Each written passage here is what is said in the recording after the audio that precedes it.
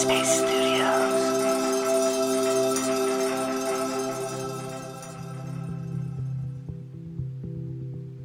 Hi, my name is Catherine Price, and I am excited to welcome you to Radio Headspace and to the first day of the Phone Breakup Challenge.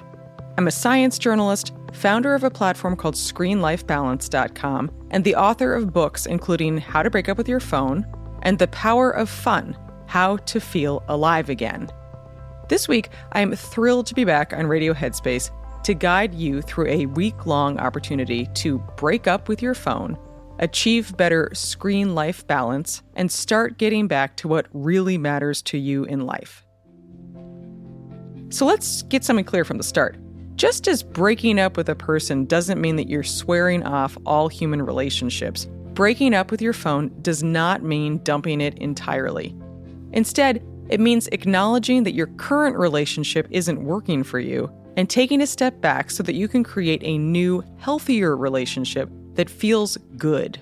The goal is to keep what you love about your phone and to minimize or eliminate what you don't. The moment that made me realize that I needed to break up with my phone happened around 2015. I have a background in mindfulness, and I like to think of myself as a self-aware person who is committed to living life fully. But then I had an experience that shook me. I was up late one night feeding my daughter, who was then a baby, when the delirium of sleep deprivation made me suddenly feel like I was out of my body, watching the scene from an outsider's perspective. There was a baby looking up at her mother, and there was her mother looking down at her phone. I realized that without me noticing it, let alone consenting to it, my phone had begun to control me. In short, it had become my constant companion, and not necessarily a pleasant companion. Instead, it was always interrupting me, pulling me out of my present experience, and demanding my attention via its incessant notifications. Over the years that followed, I've discovered that it is possible to create a healthier relationship with your phone, one over which you have control. And this week, I'm going to help you take the first steps. Our goal is to set a positive intention for ourselves. So first, I'd like you to ask yourself what you love about your phone and want to keep.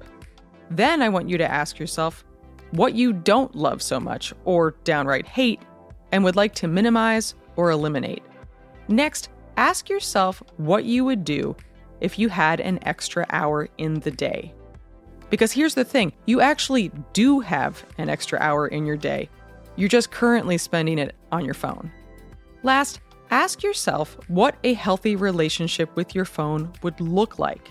In other words, I'd like you to personally define success. Tomorrow, we'll talk about why it's so hard to look away from our phones, even when we know that we'd rather be doing something else. And we'll explore a simple, mindfulness-inspired practice that will help you begin to take back control. Follow along with this breakup, and by the end of the week, you will be well on your way to a healthier relationship with your phone and better screen life balance. I'm thrilled to be guiding you through this journey, and I will see you back here tomorrow.